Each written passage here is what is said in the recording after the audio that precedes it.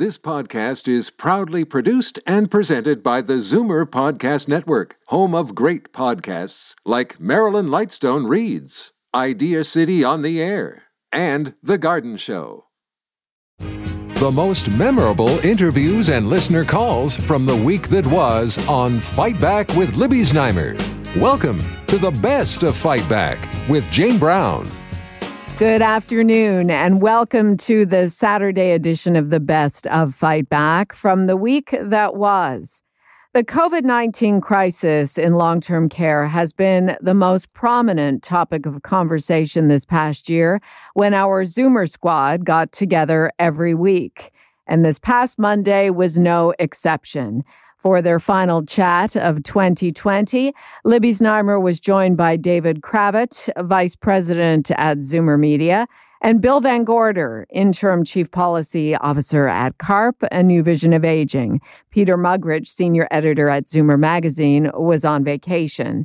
Libby first spoke with the squad about the CARP long-term care campaign, calling on the firing of Ontario LTC Minister Marilee Fullerton for failing to protect nursing home residents during the second wave. The campaign is actually being paused for the holidays, but the commitment to it remains. We're seeing, there's really no good news here. You could say that there is slightly better performance because they have learned some things from the first round. We don't yet know how many of these deaths would have been preventable, but it's quite clear that the problem was always going to be the totality of the thing. It wasn't going to be just a small little error made for a couple of weeks that can quickly get fixed. And I think the problems of staffing, the problems of equipment, the problems of transparency, how this is being communicated have not really been made significantly better. And I think we just have to hope for the best. I don't know that there's much more that the individual listeners can do other than observe the requirements, the lockdowns, and continue to watch closely what's going on. When you said we've paused our campaign, we've just dialed back the rhetoric. We're not going to be running the same commercials right into Christmas and New Year's, but that doesn't mean we've stopped the campaign. On the contrary, we're getting more coverage in other media outside of our own channels, and if anything, the awareness of our campaign is broadening. Okay, yeah, I guess you're just trying to be nice for the holidays. Bill, again, naughty and nice, yeah. What's your take on this new modeling, first of all? Well, it's just, I can't remember ever being in the middle of a holiday season when all of us have had such mixed feelings. How is it possible to feel the joy of the season with what's happening? And our campaign is showing this. We're now just short 15 signatures to be 4,000 signatures. People haven't stopped signing the petition that says they're just so unhappy that with everything that the government and the Ministry of Long-Term Care should have learned over the last 9 months, yet this is still happening, and it's disheartening, and it's difficult to understand why there hasn't been more real action taken. Why not before? Why not earlier? Why not taking these kinds of steps when they would have made some difference? David, does it seem to you that the authorities are just throwing up their hands when it comes to long-term care? I don't think so. I think that they're caught between two worlds, and I think it's the mismanagement of it that's really making everybody furious. On the one hand, there's no question they inherited a bad system, a mismanaged, underfunded system. The day they took office, the problems were there that they had nothing to do with creating. And many of those solutions are indeed long-term solutions. You can't you can't create new beds in a week. You can't, turn the ship around in a few weeks. So some of their long-term thinking let's do this over time, let's do that over time, let's increase the number of hours of care between now and 2025. That all makes sense. It's not like they're doing nothing. But they've never really gotten to grips with what is the immediate crisis, how can we impact that immediate crisis, and above all, how can we communicate better what we're doing and what should be done. There's been a lot of radio silence at times that there shouldn't have been, and then when they have come out with stuff, it's been contradictory. Do this, no, do that, no, do this. And so it creates the impression of a ship that nobody is, quite steering. And then when you take a look at all the resources they have to work with, you wonder about the performance of those people that are in charge. I'm looking at these modeling numbers. It says no matter what we do at this point, their long-term care deaths are going to increase. So does that strike you as giving up? Well, it does, and as David said, there's been so much inconsistency in the way they've dealt with it. And how can we accept an admittance that things are going to get worse, that we're going to have more deaths? We were told months ago by the experts that if we had 40 positive tests per 100,000, then that was the danger point. We're over double that now. On Friday, we were at 97. Above, more than double. Yet, and so we're reaping the results of that inaction. And where's the new action going to come from besides shutting down the whole province? And speaking of shutting down the whole province, are you optimistic about that, David? No.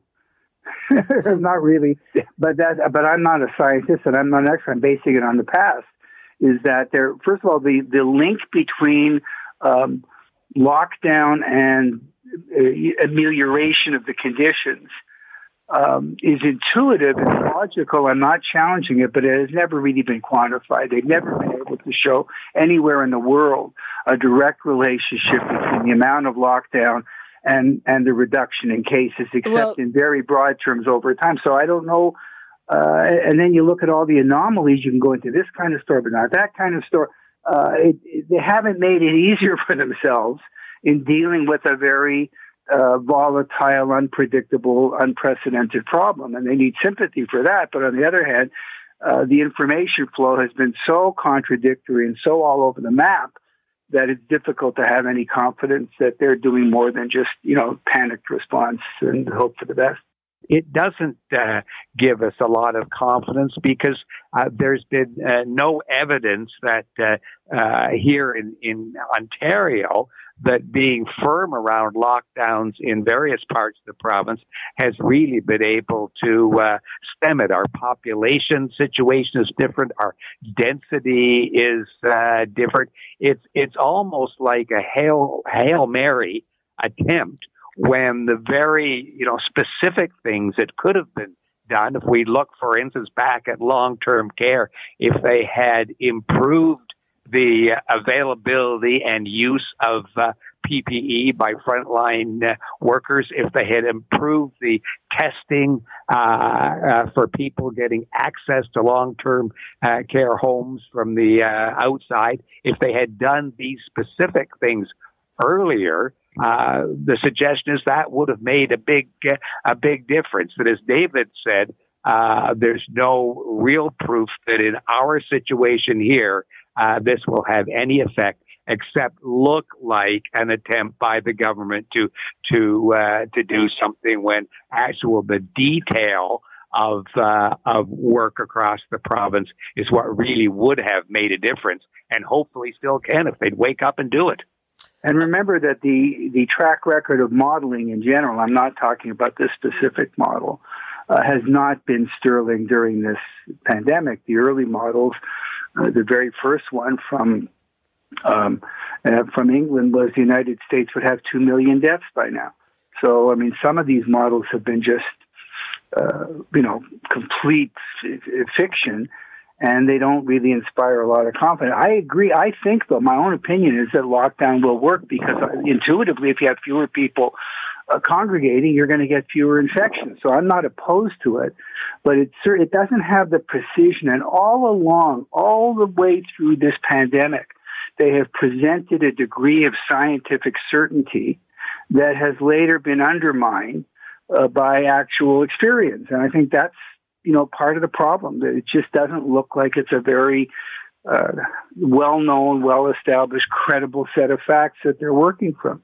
That was Libby Znaimer's conversation with an abbreviated Zoomer squad this past Monday. David Kravitz, Vice President of Zoomer Media, and Bill Van Gorder, Interim Chief Policy Officer at CARP, A New Vision of Aging.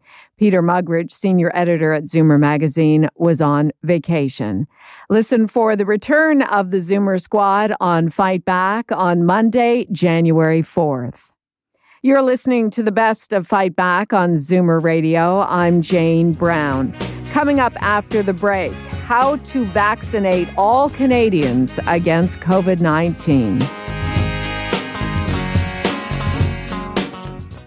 You're listening to an exclusive podcast of Fight Back on Zoomer Radio. Heard weekdays from noon to 1. Good isn't good enough. Make way for the best of Fight Back with Jane Brown on Zoomer Radio.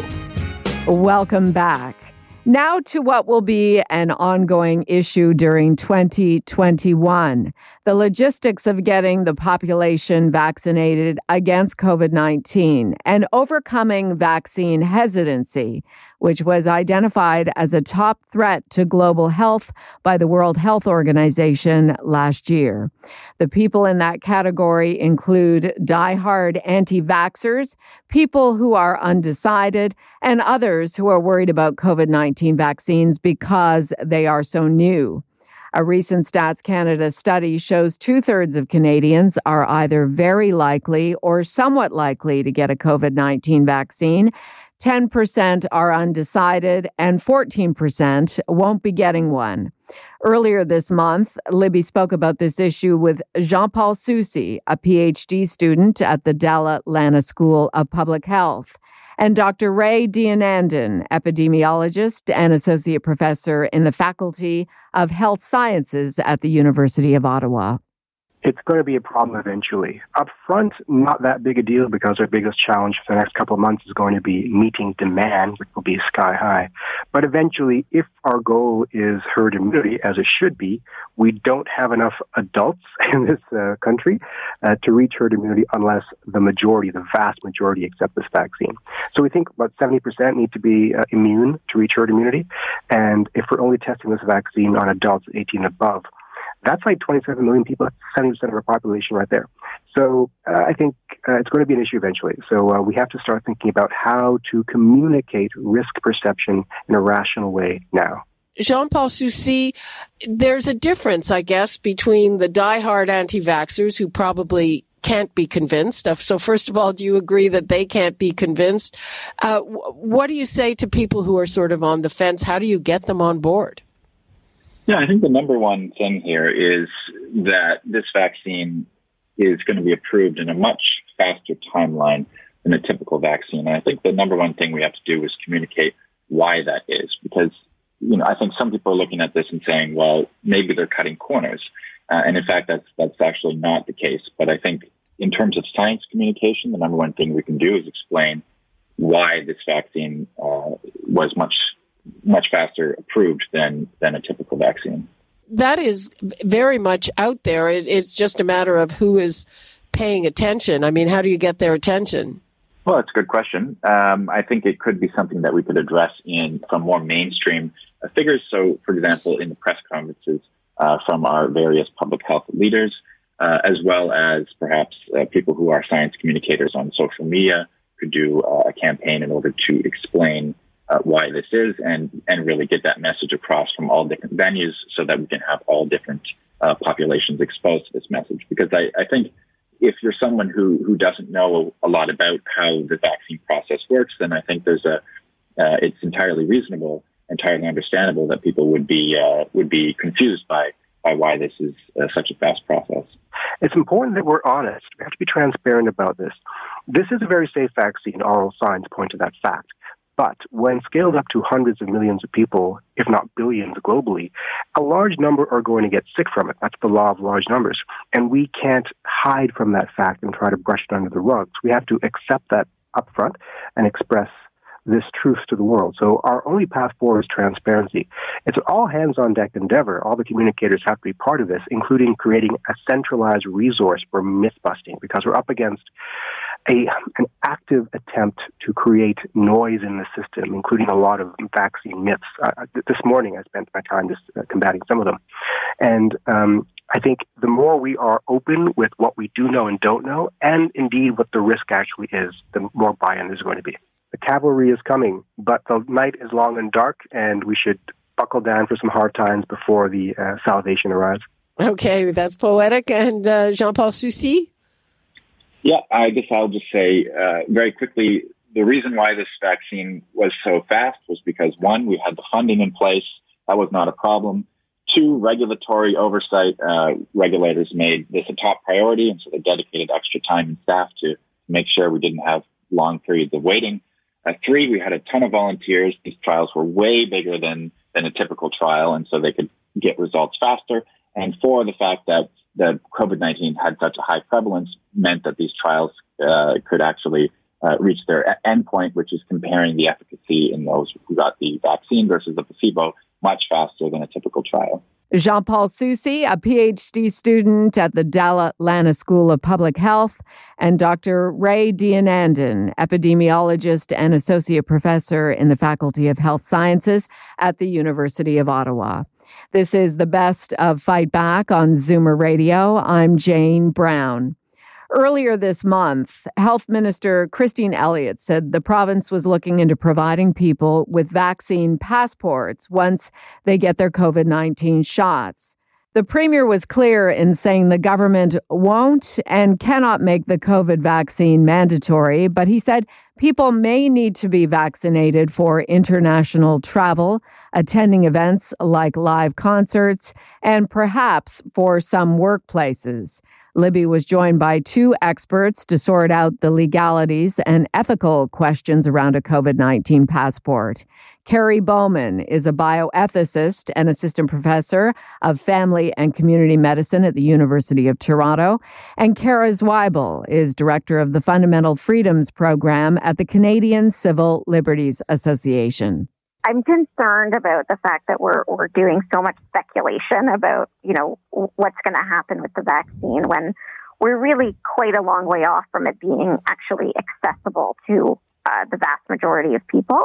And I think the concern that comes up with something like a vaccine passport is that while the government is saying this isn't mandatory, they are sort of saying, but if you choose not to have it, you're going to face some significant consequences. And so we're going to do something to sort of facilitate other groups, corporations and private actors to restrict things to people who have been vaccinated. And that makes me concerned for the discriminatory impacts that people will face who can't access the vaccine or who are not able to have the vaccine for health reasons. There are governments or whatever bodies that are totally outside of Ontario's control that can impose these. Sure. I mean, I think that, it shouldn't, I'm not saying that it shouldn't be available to someone to demonstrate that they've had the vaccine if they have. I mean, when my children are vaccinated, the doctor signs their immunization form so that I can show the school. But this idea of sort of a vaccine passport that, might be used to grant access to some places or deny access to places, it's concerning, and it's a little bit sci-fi at this point. We don't really know what it means. There's also just a lot we don't know about the vaccine right now. We know that it's largely, or it appears to be largely effective in preventing people from getting the virus, but we don't actually know if it's effective in preventing people from spreading it, which would seem to be the main reason you'd be looking for proof before letting someone access the service. It will be multiple vaccines. Carrie Bowman, do you see this idea of a vaccine passport the same way as a dangerous thing? Well, I see it as kind of mixed, right? And, whether we like it or not, I think it's going to happen. And I think in most cases, market forces will drive this. When we look at travel, I work overseas a lot. There's lots of countries in the world. You're not going to set foot in there unless you've got a yellow fever vaccination. So those types of things are coming. But I think our government's breathing a sigh of relief where they can say, we're not going to do this, but be prepared that this is likely going to happen. But I would agree fully. We're really speculating. And again, the nature of the vaccine itself, how many vaccines, I do think it's coming. And I do think that whenever you create an in and an out group, you've got concerns with justice. There are people that are immunocompromised that can't take vaccines. There's a very, very remote element of religious choice with this. I've been trying to study it. It's not any of the mainstream religions at all, but that wouldn't take a vaccine. But look, any Canadian that says, I'm completely opposed to this, I don't ever want it, it does raise ethical questions. But again, I don't know how, hopefully we'll soon hear from a legal person. Can a restaurant easily say this? I think they probably could, but I don't know. Sports, theaters. So what we may be looking at, let's imagine June, July, August, like summer of 21, we just don't know.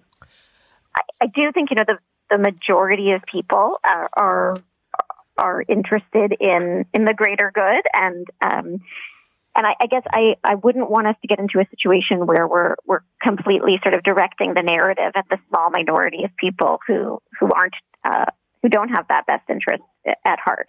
And I do worry about this passport idea, especially when we don't know yet exactly what the impacts of the vaccine are. So I think it's really important that we gather that knowledge and that we make policy based on the evidence that we have. Kara Zweibel, Director of the Fundamental Freedoms Program at the Canadian Civil Liberties Association, and Carrie Bowman, bioethicist and Assistant Professor of Family and Community Medicine at the University of Toronto. I'm Jane Brown, and this is Zoomer Radio's Best of Fight Back. Still to come, what you had to say about the week that was and the Fight Back Knockout Call of the Week. You're listening to an exclusive podcast of Fight Back on Zoomer Radio. Heard weekdays from noon to 1. Zoomer Radio, pulling no punches with the best of Fight Back with Jane Brown. Fight Back with Libby Znaimer brings you comprehensive coverage of the news stories that interest you and your reaction to them on the phones. We've gone through the audio. Here are some of the best calls of the past week. John in Pickering phoned about what he sees as a necessity for a COVID-19 vaccine passport. I am a vaxxer, and I really believe passports are a great idea. I think it should be linked as an addition to the health card that we all have. That way you're not having something separate to have in your wallet. That way it can be swiped by airlines, border crossings, via rails, medical offices, whatever. The other thing I think is regarding the workplace, I think it should be mandatory for the workplace. I think it's a health and safety issue. Just as you cannot get on a construction site without a hard hat and safety boots, this is just as important for everybody in the workplace. Murray in Malton called to talk about what he sees as an easy solution to ensure nursing home workers have the best protective equipment. Because there's still some long-term care homes not distributing the PPE properly, I think Doug Ford should do something to address that. Maybe even send out a van with PPE in it and just give it to the employees of these long-term homes so they're properly protected and they're protecting the people who live there. And now, Fight Back's Knockout Call of the Week. There were a lot of great calls this week, but the winner of the Fight Back Knockout Call of the Week comes from Tom in Toronto. My mother lives in Baycrest, a long-term care facility in the old age home. And I can tell you they're actually doing a pretty fantastic job in the way that they're maintaining distancing and controlling activity, or entry rather. I'm a caregiver, so I'm tested every 7 days, and I have to follow a very strict protocol. They've done a great job. I know, unfortunately, a lot of them haven't. my comment is that I'm hearing so many people blame this particular government for what's going on. And certainly, the government is responsible for hopefully making changes. But this is a problem, I believe, that's a lot older than a year and a half or however long Doug Ford has been in government. This problem goes back many, many years. So to lay the blame strictly at the feet of this government, I think is unfair. I think you've got to look at the Wynne government and the McGuinty government and the federal government of the last 10 to 20 years. That does it for today's Best of Fight Back on Zoomer Radio. If you'd like to qualify for the Fight Back Knockout Call of the Week, phone us noon to 1 weekdays. Or if you have a comment, email us at fightback@zoomer.ca. Follow us on Twitter at FightbackLibby and have your say anytime on our Fight Back voicemail at 416-367-9636. 416-367-9636. I'm Jane Brown. Join me again at the same time tomorrow when we'll round up the rest of the Best of Fight Back. The Best of Fight Back is produced by Jane Brown, Justin Eacock, and Zeev Hadi, with technical production by Kelly Robotham. Executive producer, Moses Znaimer. This podcast is proudly produced and presented by the Zoomer Podcast Network, home of great podcasts like Marilyn Lightstone Reads, Idea City on the Air, and The Garden Show.